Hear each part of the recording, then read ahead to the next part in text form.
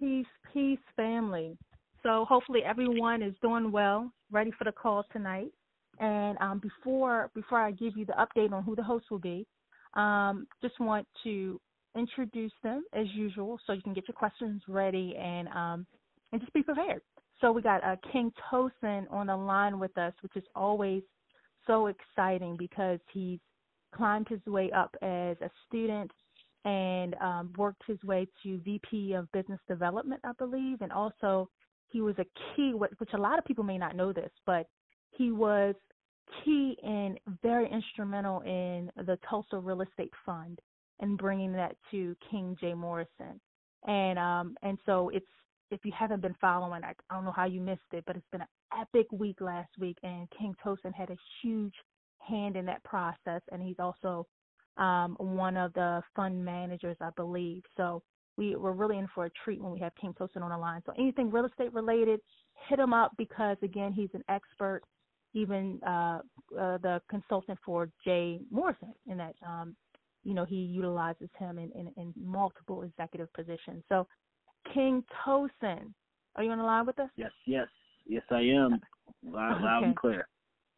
All right, peace, King. Is there anything you wanted to share with us, or would you like to hop into Q&A? At the moment, just to give a little update on the Tulsa Fund, it's been how many days? 5 days now. We've raised $9.6 million in the last 5 days. So, yeah, it's just a wonderful, wonderful thing just to see everybody come together and to see us all working together finally to rebuild this Black Wall Street, and we're getting off to a great start. Just a great start. So I just want to thank all of you guys. If there's anybody on the call right now that invested in the fund, hey, we appreciate you, and we're going to do this together. Yeah, nice. Say that one more time. How much was it, King? 5 days, how much? One more time. 5 days, $9.6 million. Like, what? Revolutionary, epic. And you're on the line with one of the ones who brought this to King J. Morrison. This is how we do in the JMA Academy. You're not speaking to just a volunteer. You're speaking to the head of the organization and, like, the Tulsa Real Estate Fund. This is epic. So, let me just, I try to calm. So press *6 if you want to hop in the queue to ask King Tosin a question, and please keep it to 2 because we expect the phone lines to be live tonight as it usually is. So again, press *6 if you're a new student. And King, should I go ahead and let it go? Most definitely. Let's get started. Okay. All righty. So caller 919, your lines are muted.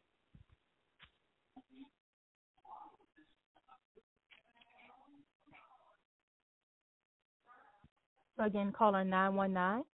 Oh, yes. Good evening, King. Yes, my name is Raymond from North Carolina, and I just joined the mastery class within a couple weeks now, and I was up to what Jay was talking about, branding. I live, like I said, I live in North Carolina, but in March next year I'm moving to Connecticut because that's where I'm from, so I'm going back home. Do I set up my my business here as the LLC here, or set it up as in Connecticut this year, or wait till I get there next year? Well, I mean, it could be either or. I mean, if you just plan to maintain that LLC, make sure that you're paying your annual filing fees to the state of North Carolina, and it shouldn't be a problem.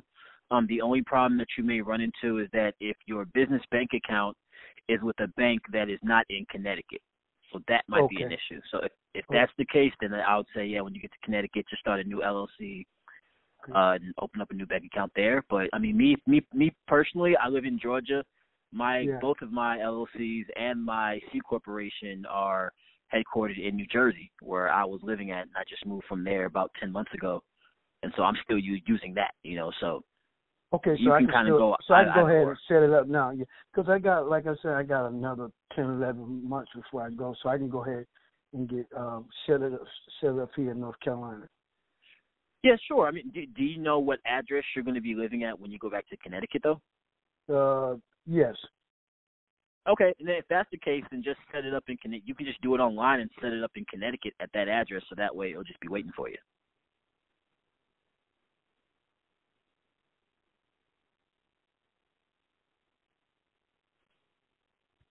Oh. 443, you're live whenever you're ready.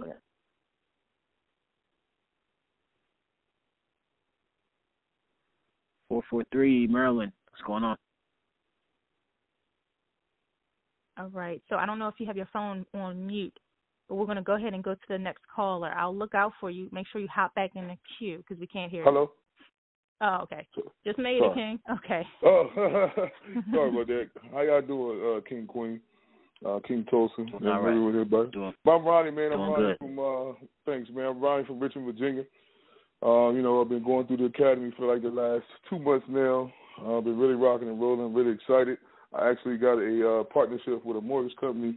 My question is, I have an opportunity, or should I say a short sale opportunity, which would be my first investment, and that's my question. Like, would you recommend me, go with a short sale on a property that needs minimum work, and then, like, if so, would I still be using like the 65, LTV or ARV ratio? So I can't answer that question until I know what you want to do with the property. Like, what are you trying to do with this property? Is it going to be a fix and flip? Is it going to be a rental property? Like, what is your strategy with the property? Fix and flip, definitely fix and flip. Okay, so if it's a fix and flip, what you're going to want to do is you're still going to want to use that 65% ratio. So you're going to need a contractor to come with you to the property so you can get an accurate quote of what it's going to cost to fix it up. You're going to want a realtor to run comps on that property for you so you know what that ARV value is going to be. And then you'll make your offer to the bank at 65% of that market value. Most likely the bank is going to counter, so you may not get it at 65%. So that's going to be a situation where, depending on that market, depending on how confident or, you feel about that market, or how confident your realtor feels about that market that's going to help you resell it, maybe you may be able to go up higher to 70% or maybe 72%. But just know that the higher in the percentage that you go, then the more of a risk that you're taking on. But I can almost guarantee you, whatever offer you give the bank, they're going to counter, because that's just what they do. So just keep that in mind as you're going along that process. Cool. Thanks, King. Not a problem, King.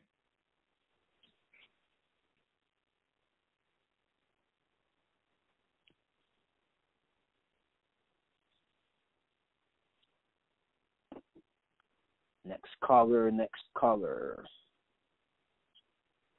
Hello. Right on the line today. What's going on, King?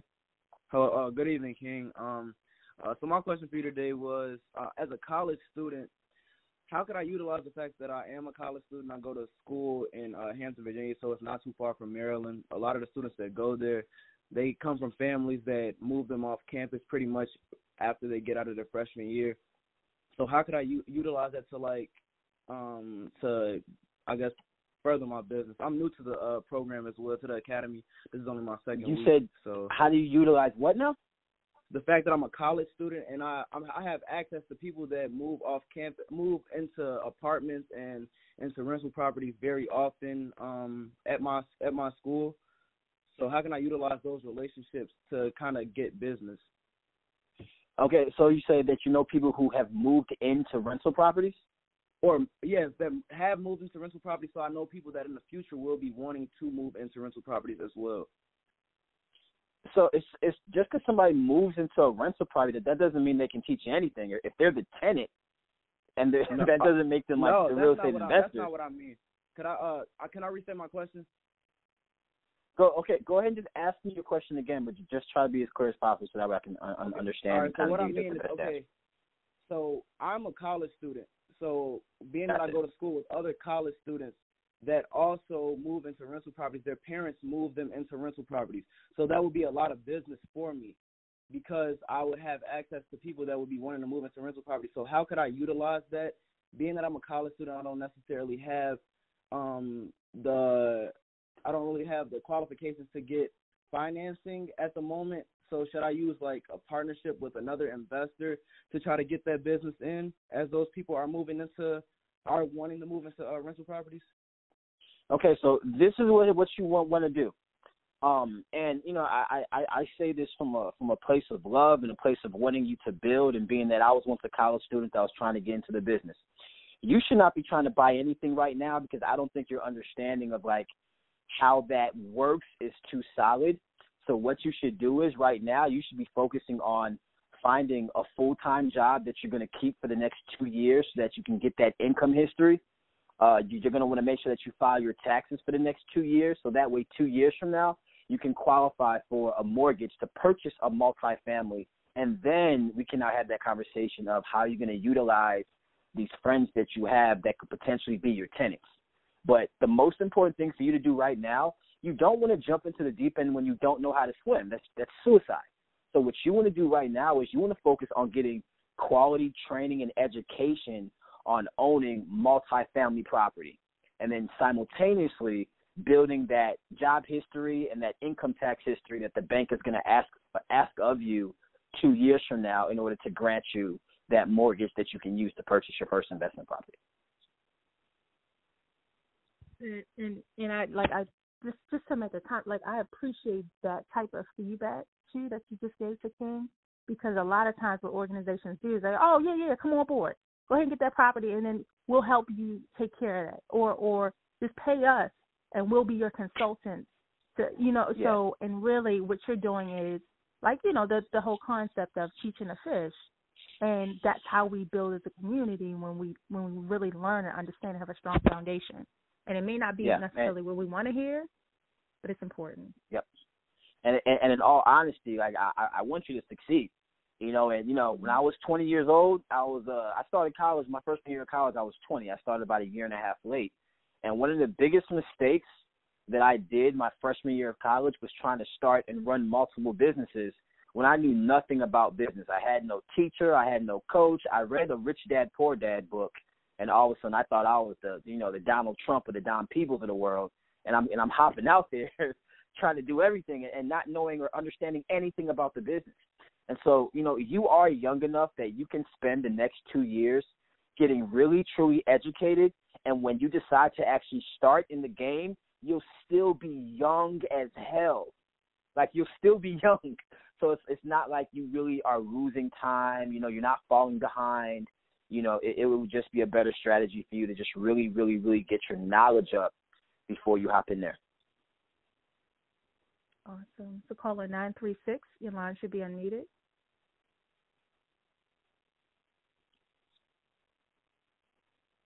Again, caller. Hi, how you guys doing? Hi, King. Hi, Queen.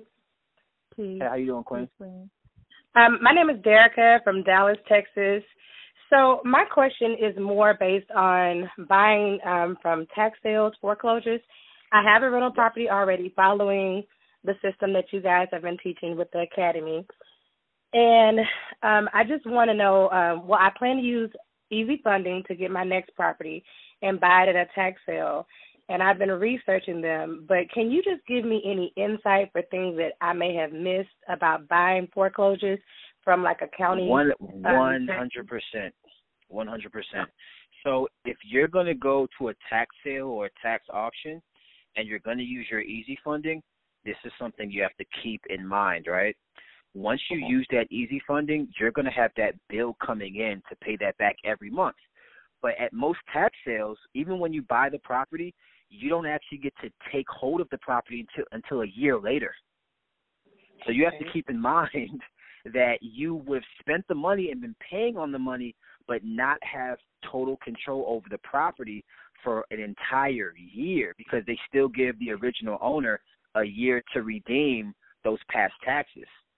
So if you are going to buy a tax sale, you don't want to use loaned money at a tax auction or a tax sale, because that interest is going to be piling up and you're going to have no money, no income coming in from that particular property. So if you have other properties, if you have other rental properties that are bringing you income, or you have another source of income that you can use to offset during that time that you're waiting, then great, great.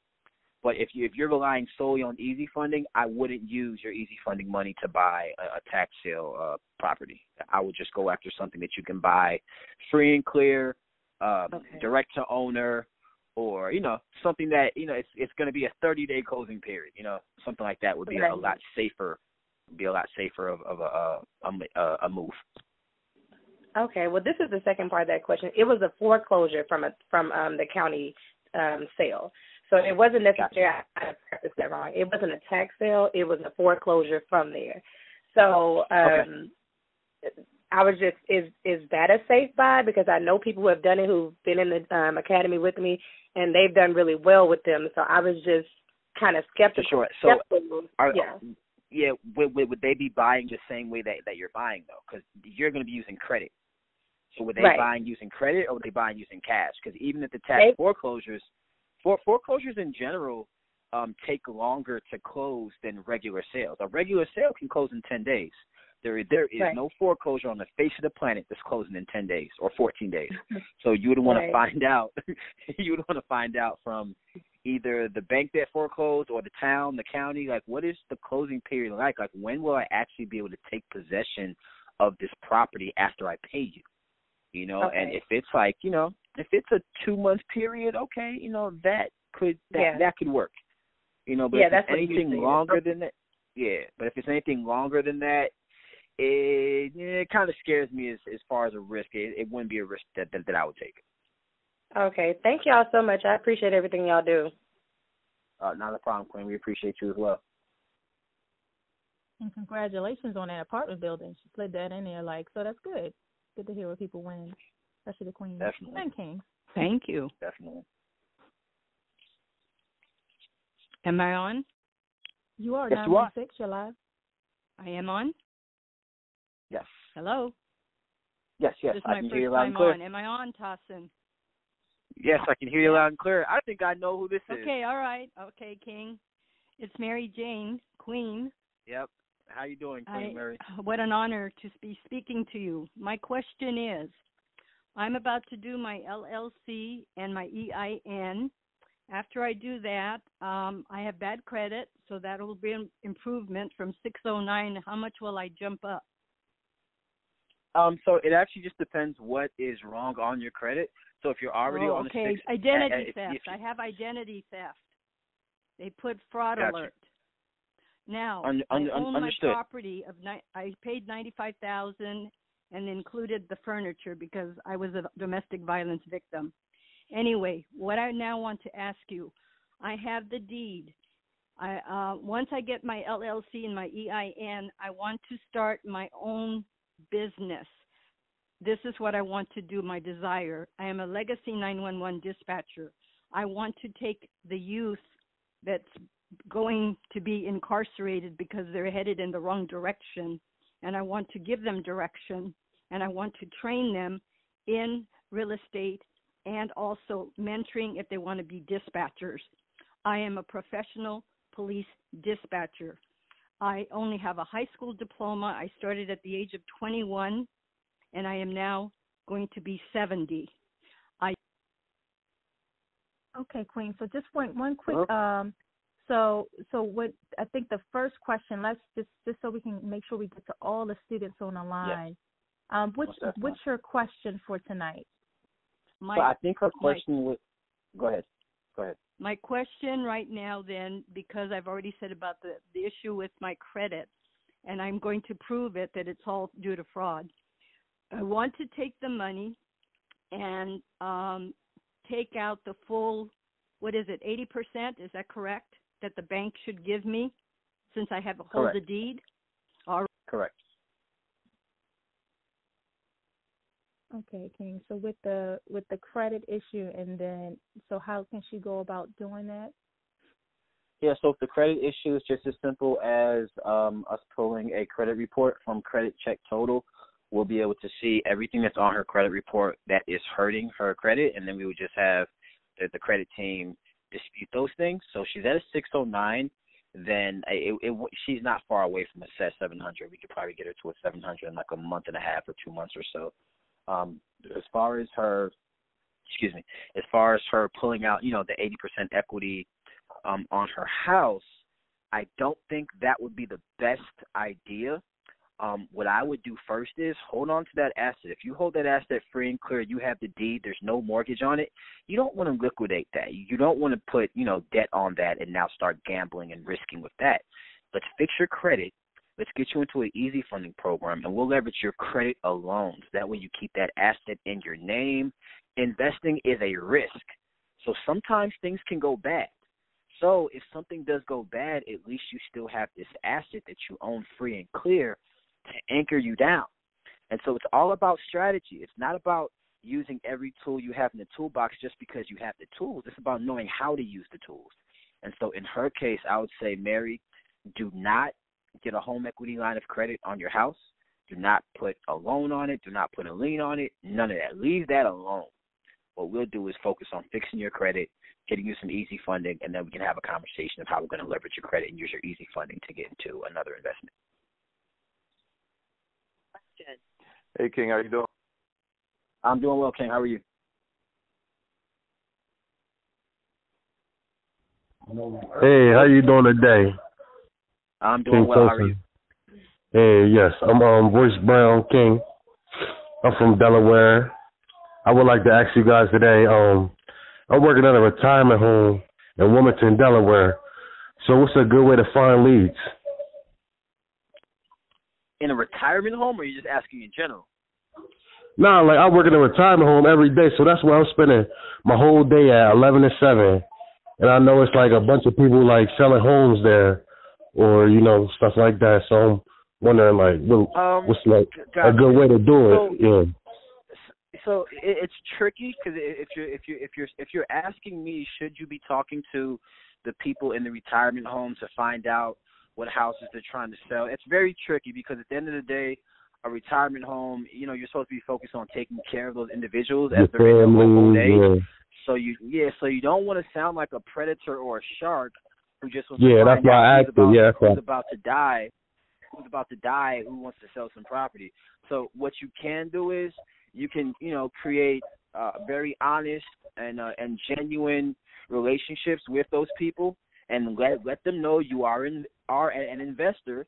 That hey, if they have anyone in their family who you can talk to, then to send them your way. But you don't talk to them about it because that just seems very predatory to me. It just doesn't sit right with me. It's like if I'd rather talk to their son or their daughter or somebody who is, totally of complete sound mind, and then I'll speak to that person.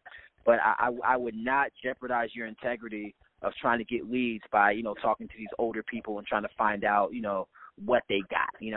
That's just not good business. Yeah, that's why I asked it. Thank you. Not a problem, King. And caller 443-762.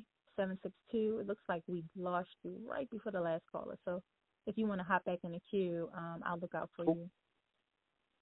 Sounds good. So caller 678, your line's unmuted. Hey, can you hear me? 678. I can hear you loud and clear.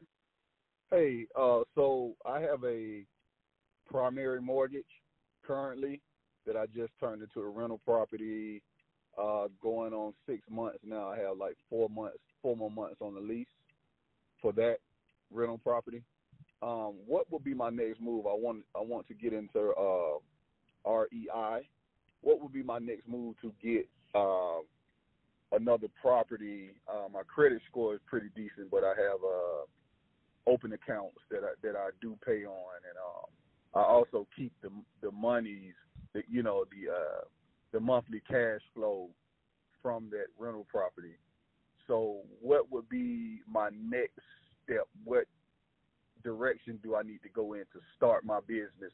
Is it do the LLC first or what? Let me ask you a question. So what you want to do first is you want to go to your bank, whoever you have your primary mortgage with, and see if they'll approve you for a second mortgage. So what they're going to do is they're going to look at your DTI, your debt to income ratio, and they're just going to see, okay, with this current rental income property that you already have, and with your current job or whatever your other source of income is, they'll combine that together. They'll look at your assets minus your liabilities and see if they can approve you for another mortgage. And if they can, then you can get pre-approved for your second mortgage, and reach out to a couple of realtors and just tell them, hey, I'm looking for investment property. So if you want to get into another rental property, tell them to find you 3-unit and 4-unit property. So it's really that easy. Now, if you can't get approved for a second mortgage, then we got to look at other options as far as financing or purchasing your property could be. So you could use a private lender, you could use a hard money lender. There's so many other options. I'm not sure what your savings are looking like, but typically when you're not going through a traditional bank, you're typically going to have a higher down payment. So, right. You know, asset-based lenders are basically lenders that they don't really care about your job history or your credit score.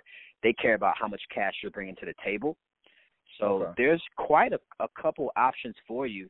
But I feel that, hey, if you already have an open mortgage, then that means that bank at one point in time thought you were fit enough to give a mortgage, right? So I would go back to them and say, hey, you know, would you guys give me a second one?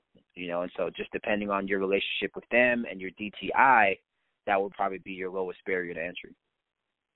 Yeah, that's my concern at DTI. You know, you got student loan and you got other stuff. You know what I'm saying?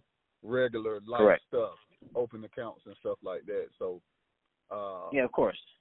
A mortgage loan officer told me it would be different for a rental property. It would pretty much be a conventional loan if they give me a second mortgage.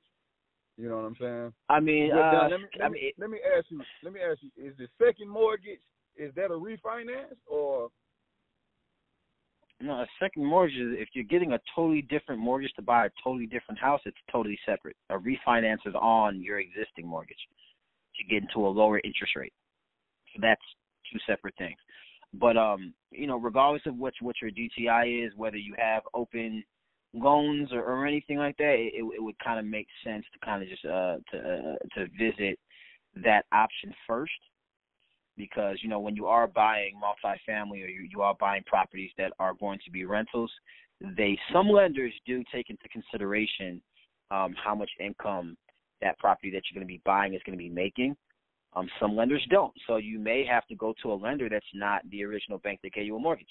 You know, so it's all about just, you know, you're just going to have to get out there and start talking to some, you know, banks, start talking to some money people and finding out what your options are. You know, the only way to play this game is to actually be in the field. You can't do it on the sidelines. You can't do it on Google and the internet. You got to get up out of your bed, hop in your car, go down to 5 banks, go down to 5 private lenders. You know, you got to really get out there and find what your options are. But I will say that no matter what level you are in your career, in your real estate career, there is a strategy for you that can allow you to play the game and win. All you got to do is just find out what you can do. You know, my first property that I got, I didn't have the 2 years job history. I didn't have the income. I didn't have the tax returns. I had none of that. So I had to find a creative way to buy my first property. And I ended up finding out that I could buy property directly from the city for pennies on the dollar. And that's what I did. I bought my first property from the city of Newark, New Jersey for $1,000. You know, so there's a million ways that you can get in the game, but you just got to find out, you know, what's the most conducive to where you're at the moment. Hey, how you doing, King? I'm doing great. How are you? I can't complain. My name is Ben, and I'm calling out of Jersey. Jersey. What's going on? Yeah, and I just wanted to. I've been enrolled for about 30 days now, and I've just been reading through the textbook and watching the videos, and I'm leaning more towards like getting into wholesaling. So gotcha. In the textbook it was talking about how like building your brand for your business and everything. So what I wanted to ask you, when I came across it was talking about like what sets me apart from the other companies and making up my tagline, just building my brand. So it mentioned to look at other wholesale companies to get an idea of how to design my website and stuff. So yeah. I've been Googling. I don't know where to find other companies or websites where I can Gotcha. So yeah. Where in New Jersey are you at? I'm in South Jersey. I'm about 30 minutes from Delaware. 30 minutes from Delaware. Okay. So this is where it's going to take you a little bit of legwork, and you're going to have to really just get in the field. So I'm going to need you. Do you have a pen and paper? I want you to write this down. I want you to write down every single word I'm about to tell you. Yeah, I got it. Okay. So I'm going to need you to drive to North Jersey to Newark, New Jersey. All right? Yeah. The address you're going to is 972 Broad Street, Newark, New Jersey. All right? You're going to go there on you're going to go there on a Monday. Make sure you get there before 7 p.m. It's a real estate meetup that I started 2 years ago where almost every single wholesaler, contractor, investor, hard money lender in the entire state, every Monday, they convene there and they help each other get deals. They help each other brand their businesses. They help each other set up whatever it is that they're trying to do. All right, and I started this back in 2016. You go there, ask for a gentleman named Ben. He's the one that owns the building. Tell him that Tosin sent you and that you need some help, and he's going to get you straight with everything you need, as well as the other 50 to 60 people that will be in the room every Monday, 7 p.m., and they will be more than glad to link you and help you and get you straight. Okay, you said his name was what, Ben? Ben, yeah, just ask for Ben. He's the owner of the building. He'll be in a suit, hobnobbing with everybody, big smile, receding hairline. Yeah. you said that's Monday before, you said 7 p.m.? Wait, yeah, it starts at 7 p.m., 7 to 9 p.m., but you want to get there as close to 7 as possible because it does get packed. And so you want to make sure that you have at least some place to sit, because after about 8 o'clock, it's standing room only. Okay, got you. I appreciate that. Not a problem, King. And he could drop your name. That's of course. That hookup. 100%. 100%. That is that hookup. And then it's like almost like any other JMA students. You just got that hookup too. So if you're in the area, why not meet up with that king? Of course. You know what I mean? 100%. And make it happen. 100%. I always try to tell people a lot of you guys are trying to play this game from behind a computer. You can't do it that way. You can't. Like, you have to get out in the street. You have to get out in the field. You have to meet the players that are actually doing deals. You can't be on Google and LoopNet and Trulia and Zillow all day and think you're going to get deals done, you know. So I always try to, encourage people. You got to get out there in the field. People have to see your face. You got to rub elbows and shake hands and kiss babies, and that's how you build a brand, you know. Hey, King Tosin, what up, dog? I'm all right. How are you? All right. Hey, before I ask my 2 questions, can you drop that address again? It's 972 Broad Street, Newark, New Jersey. Every Monday from 7 p.m. to 9 p.m. We've had it every single Monday without fail for the last 2 years. Rain, hail, sleet, snow, blizzard, doesn't matter. We showing up there. All right, thank you so much. All right, so my first question is, now I set up my LLC already. So what I wanted to know is, what are some good Net 30 accounts that would that I can get for a brand new startup? Net 30. So like, what are you trying to do with that? Because if you're trying to get net, So like, this is a huge misconception. Okay. Yeah. Net 30 accounts, if you're a new LLC or a new business, they're not going to help you get business loans. They'll help you get lines of credit. There's a big difference, right? So a business loan or funding is actual cash or credit that I can use to buy something. A line of credit is just that, I can spend X amount of dollars with this particular company for this product only.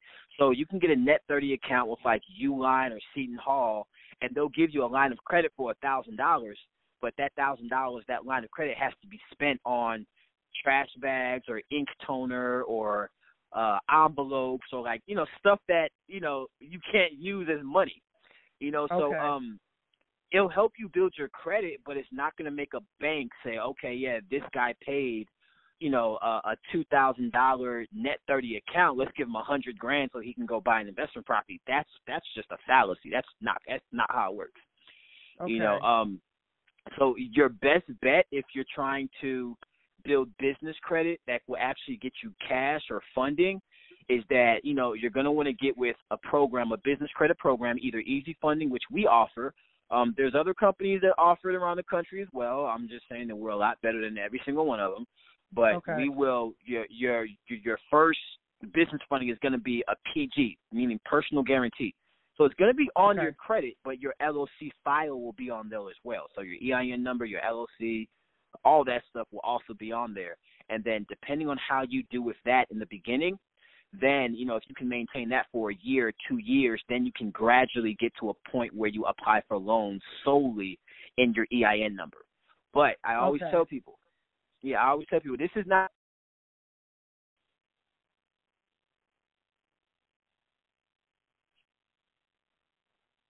Hello?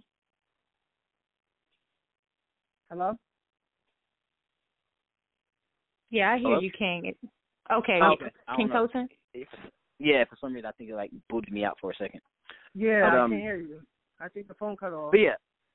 Okay, great. Yeah, so I was saying that, this is not 2005. Now you can't just take your EIN number, have no history, and go to a bank and get $200,000.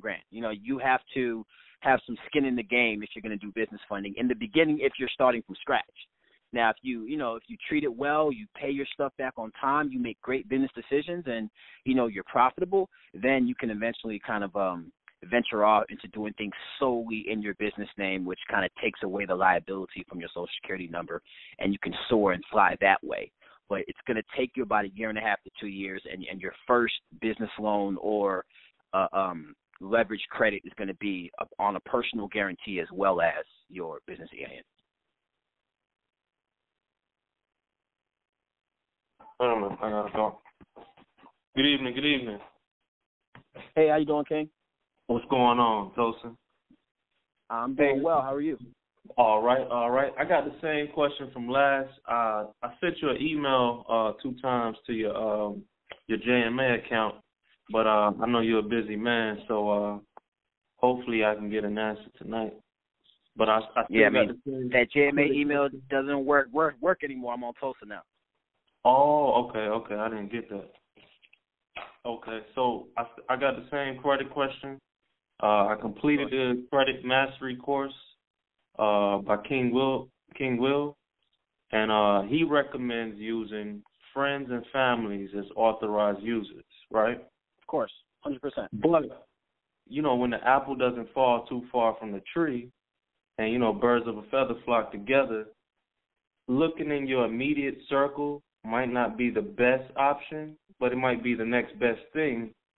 But, my question is, why trade bad for fair when you could, trade up for, excellent? You know what I mean? So my question is, do you have any links or resources used to connect credit builders to AU accounts? Got you. So, this is another, and I'm glad you asked that question. This is another reason why it's very important for you to get out in the field away from your computer and actually go to these, networking events, these real estate networking events, build relationships with people. And when people begin to trust you, then you can find what's called a credit partner. Somebody who knows your credit isn't that good, but maybe you understand real estate a bit better than them. What they have to bring to the table is their good credit score. So they can add you as an AU, help you build your credit, and then together you guys can co-sign on a loan or a mortgage and kind of, grow that way. So it's very, very important. You have to get out and meet people. You have to get out there and network, and that's how you find partners. Partners doesn't always mean that, both your names are on the same LLC or that you put in X amount of dollars and they put in X amount of dollars. Sometimes a partner can be somebody who has the knowledge but no credit and no cash. But I have the credit and cash but no knowledge, so we can partner up together. So you have to find somebody who has what you don't have and who you have what they don't have. And the only way you're going to find that person is to go out on a regular basis and meet person after person after person after person. And so that way you're not relying on your own inner circle of friends and family. I'll tell you this much. If I relied on only the people that were in my immediate circle When I was growing up in St. Louis, when I was growing up in St. Louis, Missouri, you would never have heard my name, saw my face. I would have never have met Jay. I would have never have moved to New Jersey. Like, you have to get out of your immediate circle, because for the most part, your immediate circle, family and friends, as much as we love them, there's not really that much that they can do for you. And so, it's not throwing shade at them. We still love them, but your goal for your life is to grow. It's to grow. Yeah. And to grow, you have to get out there. You have to get out there and do things that may feel uncomfortable at first, but they do yield rewards. Yeah, and that's why I joined JMA, and I'm a happy member, a happy student. But I was hoping that we had something like in-house where we could connect with like-minded individuals and AU accounts to like credit holders and that sort of thing. I mean, so if we do everything for you, how you gonna learn how to do it yourself? You see what I'm saying? And so at some time, the bird has to leave the nest. Yeah, I just thought you gotta get out there and leave the nest, King. You'll be all right. You'll be good. You'll be great. Promise you. And I'm not sure if this is the direction we're going in, King. We do have Black Wealth Weekend, coming up. So it's where we're, essentially it's a Tulsa real estate ball, and then there's also like the JMA Academy conference. So and then it's a Facebook platform. So we got opportunities 100%. To connect. We do have to be intentional about it, and show up too. So, all right. So of course. Call. Yeah, okay. It's Black Wealth Weekend, and then it's the Tulsa Real Estate Ball, right? Did I get that right, King, or did I mix it up? That is so. Tulsa Real Estate Ball is August 17th. When is Black Wealth Weekend? I'm not 100% sure when they scheduled that for. Got you, bet. I'm gonna look it up, and then I think King, caller 443. Can you hear me? Doing all right. Yeah, I can hear you loud and clear. Hey, man. I got two quick questions. So I'm in the Easy Funding program, and my plan is to get the funding, get me a property using the 65% ratio.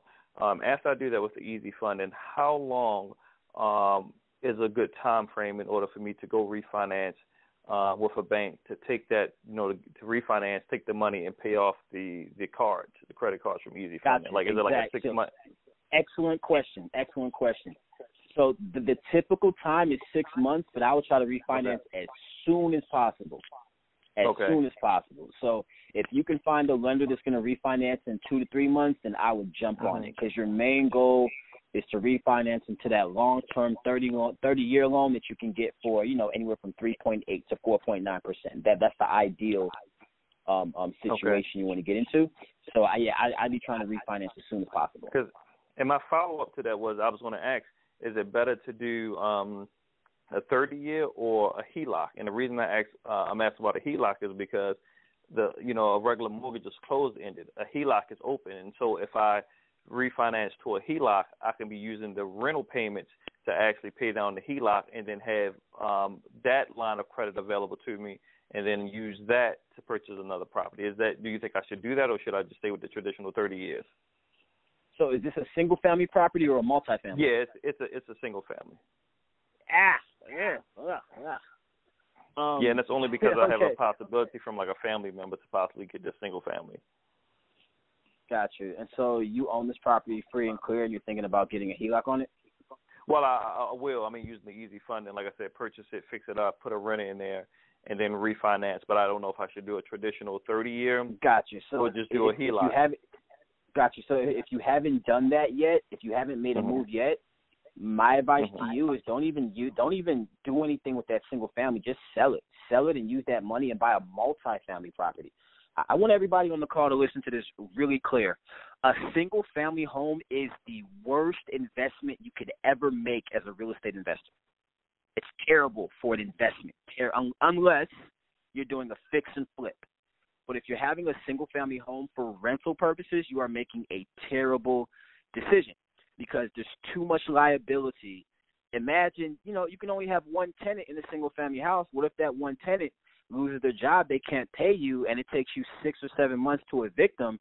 6 or 7 months, you're not getting any payments. You can't pay the mortgage or your monthly HELOC payment, and the bank comes and forecloses on you.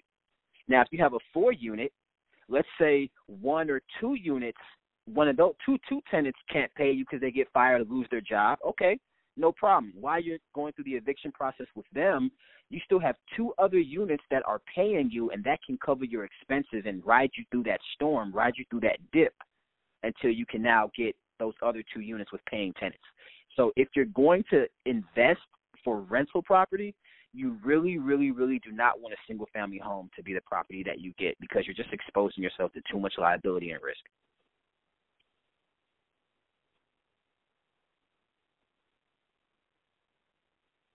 Hi, good evening, everyone. It's so funny that you just said that, because that's along the lines of my question, actually. Yes. Hello? Yes, I can hear you loud and clear, Queen. Oh, okay, thank you. So I have, I'm new to all of this, and I'm enrolled in the Wealth Mastery course. I've never purchased a home or owned any property, but I am interested in, like, owning units that have tenants. So my question is, because I live in New York City, and New York City is super expensive. Really Where in New York City do you live? I live in Queens right now. From Brooklyn, I live in Queens. Great. So I got a perfect solution to you. Just cross the Hudson and go over to Jersey. You can find 3-unit and 4-unit properties. No, not to live. Oh, you don't have to live there, but I tell every single New York person that I ever talk to, stop trying to buy property in New York, because it's just too much of a inflated market. Yeah. So if you're if you're a beginning investor, I mean, there's condos and co-ops in Manhattan that are like 500 square feet that cost $350,000. But you can take $350,000, go to East Orange, New Jersey, which is literally 25 minutes away, and buy a 4-unit. And buy a 4-unit where each of the units can be rented out for $1,250, and you can be making $5,000 a month and only have a mortgage payment of $1,500 a month. You know, so I would really look at New Jersey as a real solid option for you. If you have a pen and paper, if you can take down my email address. Yeah, take down my email address. I'll be able to send you a lot of resources as far as my real estate team that's still in New Jersey. I started my entire career in New Jersey, and I just left 10 minutes. Yeah, I just left 10 months ago. So all of my team is still there. The bar that I own is still there. That's why I sent the other gentleman that's coming from South Jersey to go to that meetup. But there's a lot of opportunities for you. So it's Tosin, Tosin. Tosin. Yeah, at TulsaRealEstateFund.com. TulsaRealEstateFund.com. And do you mind telling me the address that you shared with the gentleman for the meetup, just because I came in on the latter part of that conversation? Not a problem. It is 972 Broad Street, Newark, New Jersey. The name of the venue is called La Rouge. It's a lounge and restaurant, and so every Monday we have a real estate meetup there. Without fail, every Monday, 7 to 9 p.m. for the last 2 years. And so you can also just ask for Ben. You can ask for Ben or ask for Keisha, and just tell them Tosin sent you, and they will take care of you. Yeah, King, I just had to, I cannot let the moment pass by. So when King Tosin says, reach out to him, please do so. I got, and I don't know if it was mentioned during a call, but got to give shout out to King Tosin. He gave me some information, and the last wholesale deal that I closed was based on the information that he gave. So, this is really what the family's about. When they say reach out to me, please take advantage of that, because you never know. I mean, that could be your next deal. Most I definitely. can say that with 100%. Most definitely. So, Most definitely. So caller 412, you're live. Miss Tamara, how are you? This is Frank from Pittsburgh. Frank, we did it, King. I know you was on a trust call. You had to be. I know you got to be an honorary founder. You got to. Oh, you already know that. I got in June 1st. Know that? All right. I already know. That's why I asked. Peace, King. Tosin, what's up, brother? Man, you just broke my heart. You just broke my heart with that single family statement, man. I've been eating since 99. Yeah. I feel you. You just been getting lucky. God's been blessing you. I've been eating off of single families and duplexes since '99. Man, you broke my heart. I know you know everything there is about the game. I know that part, but man, I feel way better about duplexes than single families. Single families, I just feel like you're just waiting for the executioner to come and cut your head off. Nah. But I'm moving on to the 4 and 5 units now. So I wanted to get some clarity on when I'm speaking to private lenders, and whatever I'm shooting for, let's say $20,000, and we agree to 6% 5-year payoff. Every year I pay them, let's just say that 6% every year, or do I pay them that 6% just for that first year, or do I pay them that every year? Depends on it depends on the lender, because a lot of these lenders, they have their own policies as far as like how they're going to make money. So some of them, it may be principal only. Some of them, it may be interest only. Some of them, it may be interest and a percentage of the principal. So like I would have to know what lender you're actually trying to go with to figure out what the plan is. Because if there's one thing in this private lending game, all of these guys, they're not like a Bank of America or a Wells Fargo or Chase where everybody pretty much has the same type of products. These are guys that, they came together, they've got like $40 million, and they say, you know what, let's form an LLC and let's lend out this money at a cost. And so they come up with all types of, creative programs and products and different policies and stuff. So that would be a question you would have to ask the actual lender that you want to use as far as like what they're going to charge you and, how they're going to make you, pay them back. Well, I got you on that, but I'm kind of I'm working on personal people that I know. So based off of their trust in me and my knowledge, they're willing to lend me based off of whatever we agree to. So if I'm getting them more than what they can get anywhere else, they're fine with that. I just want to make sure 100%. That when I'm talking to them, I'm telling them I'm going to pay them back their 8% over each year that I have the loan for, or just that 1 year. Yeah, so you can do the interest over each year you have the loan for, and then you just give them their principal at the end in like a balloon payment. All right, that can work. Got you. Real quick on my last one, I'm looking to set up an LLC under my daughter's name, who's 16, so she can start purchasing property.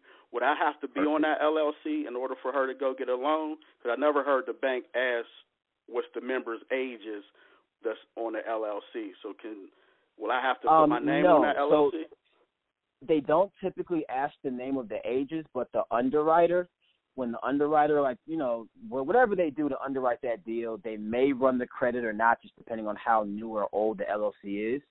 But if they find that out, during the underwriting process that, the sole member, the only member is 16 years old, I can see them having an issue with that if they're not paying cash and they're trying to get a loan. It doesn't mean that your daughter's not capable of doing it on her own. I just know these underwriters, they're just going to find some type of reason to deny that. So to save it, what I would say is just put yourself on the LLC, do whatever you have to do to maybe get the loan in your name and put her on the deed, because you can get the mortgage in your name and put her on the deed no matter how young or old she is. And then, sometime down the line, maybe when she turns 18, just remove yourself from everything, and now she is the sole owner, sole member, sole beneficiary, etc. So there's some ways, but I think the easiest way is just for you to kind of just help her out a little bit and kind of, let them use daddy's information for a little bit. All right, cool. Got you. And the ball is the 17th through the 19th, and God bless y'all. Yes, sir. All right. Good looking out. Like I literally had it up. So King Frank just gave you the update for Black Wealth Weekend. If you're not familiar with it, please go to blackwealthweekend.com. Like he said, 17th through the 19th is going to be like epic, like because it's not before the first one was like in preparation for, the actual it was. Right. And now we were 8 million on our way to 9 million in. So trust me. No, we already passed 9 million. We had 9.6. Every time we 15 minutes, I refresh the screen. It's like more people. I could barely keep up. Yeah, it's going higher. Yeah. That's nuts. And then there's the JMA conference. So, if you can't make it to one, or make it to one, make it to both, do whatever you can. So thanks, King Frank, for giving us that update. And caller 334, your line should be unmuted.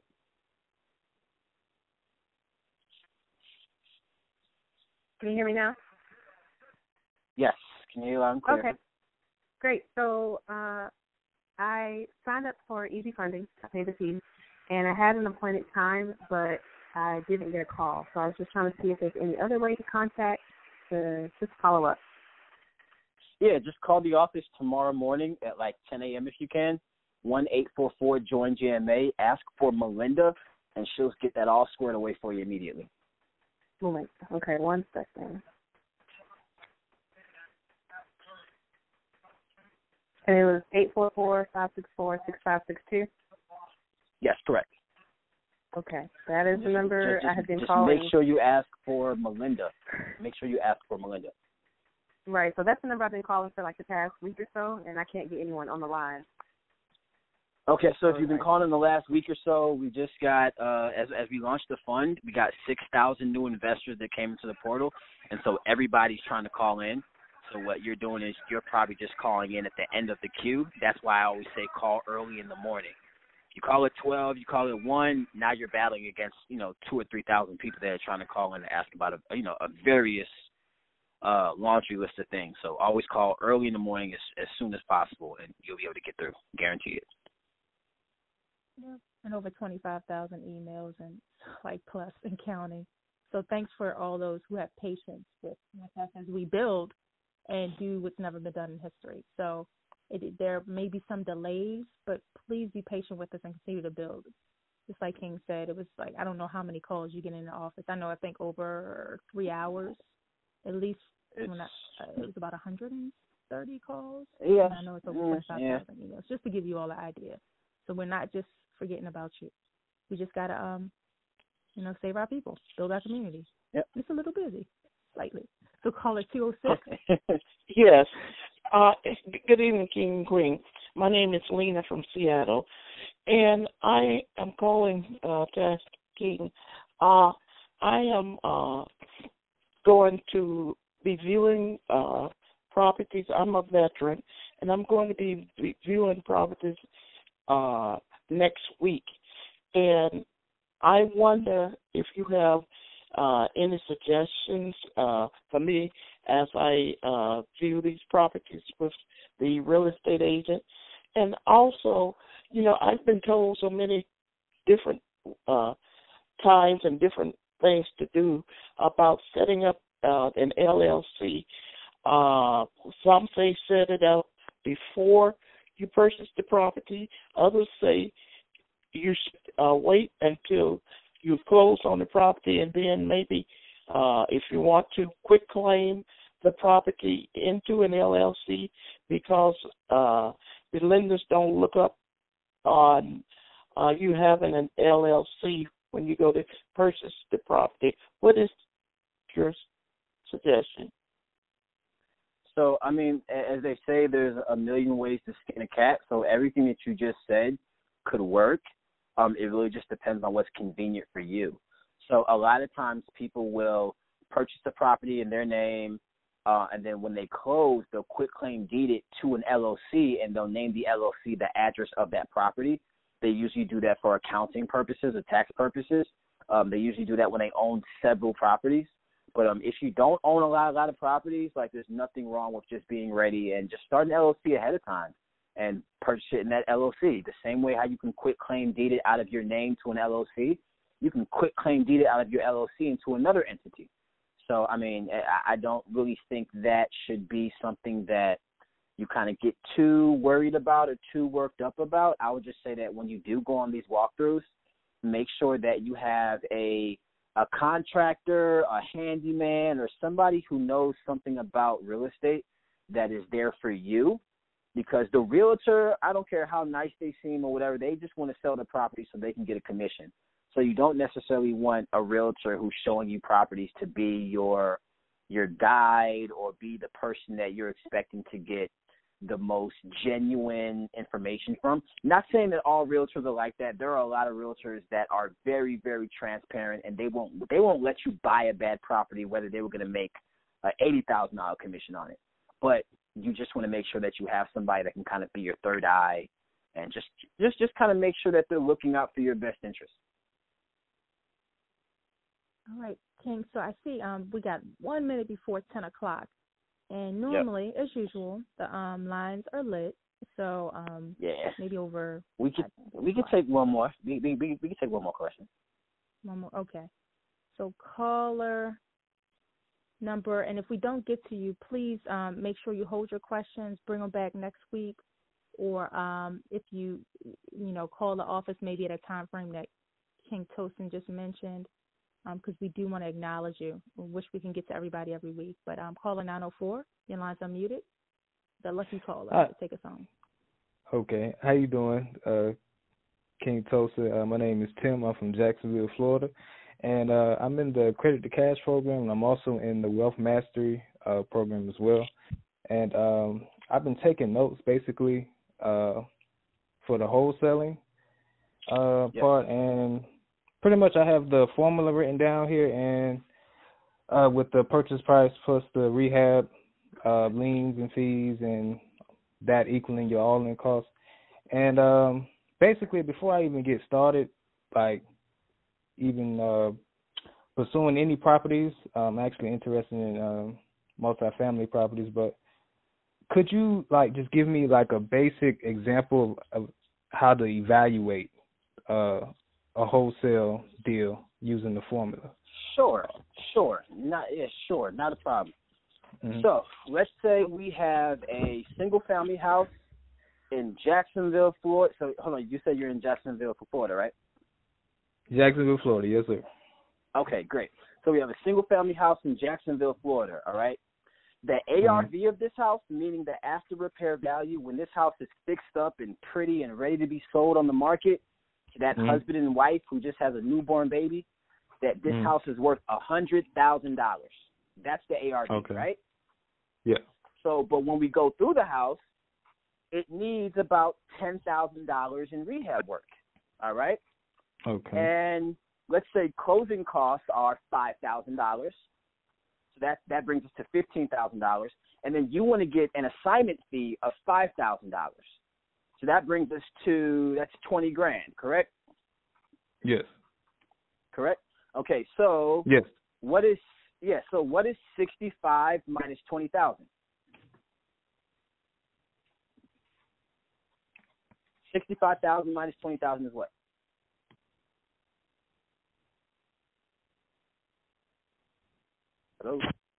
Hello? Yeah, that's the question I want you to answer. What?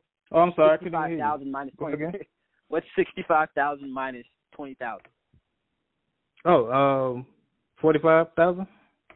Exactly. So we would offer $45,000 for that house because we know it's $10,000 in rehab work, $5,000 in closing costs, and you're going to make a $5,000 assignment fee, which brings the total all-in cost to $65,000 for a house that the ARV is going to be $100,000. So that's the 65% ratio. So that's how you calculate it.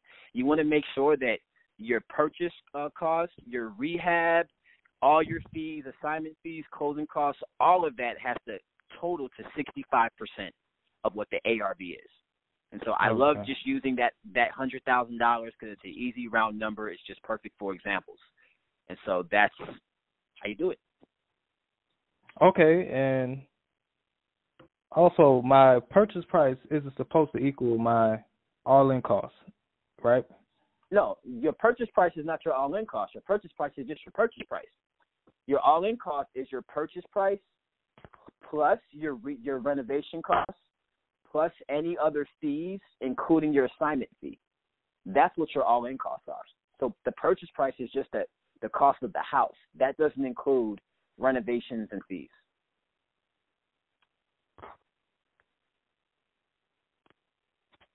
All right, King. Since that was the last caller for tonight, is there any? And hopefully, folks are jumping on the Tulsa Talk call on Thursdays. I'm hoping that's the case. But is there anything that you wanted to share with us before we go? No, at the moment, no. I just want to thank everybody for making the call. Everybody who didn't get to ask a question, please join us every Wednesday as we have these calls all the time. And we just really look forward to helping you guys just, push your ball a little bit further down the field. I want everybody to know that, the game of real estate is not always a smooth game. Sometimes it's a little rough. So you got to be patient. You got to be dedicated. You got to be determined. And you got to understand that, this might not happen for you in 1 year, but sometimes it can. So it's really just about just having patience and just making sure that you're committed to this. And if you stay committed, you will be able to see immense success. I've been in real estate for going on about 8 years now, 8.5 years now. And the first time that I ever raised $9.6 million in 5 days was today. So if I would have gave up 2-3 years ago, I would have never have seen this day. And so you have to understand that, you have to be committed, consistent, and you have to really have a passion and love this. And I promise you, there is no way that you can put in real work and not see results. That's just not how the world works. So I just want to leave everybody with that. Good night. God bless. Love you all, and I hope to see you guys at the Tulsa Ball.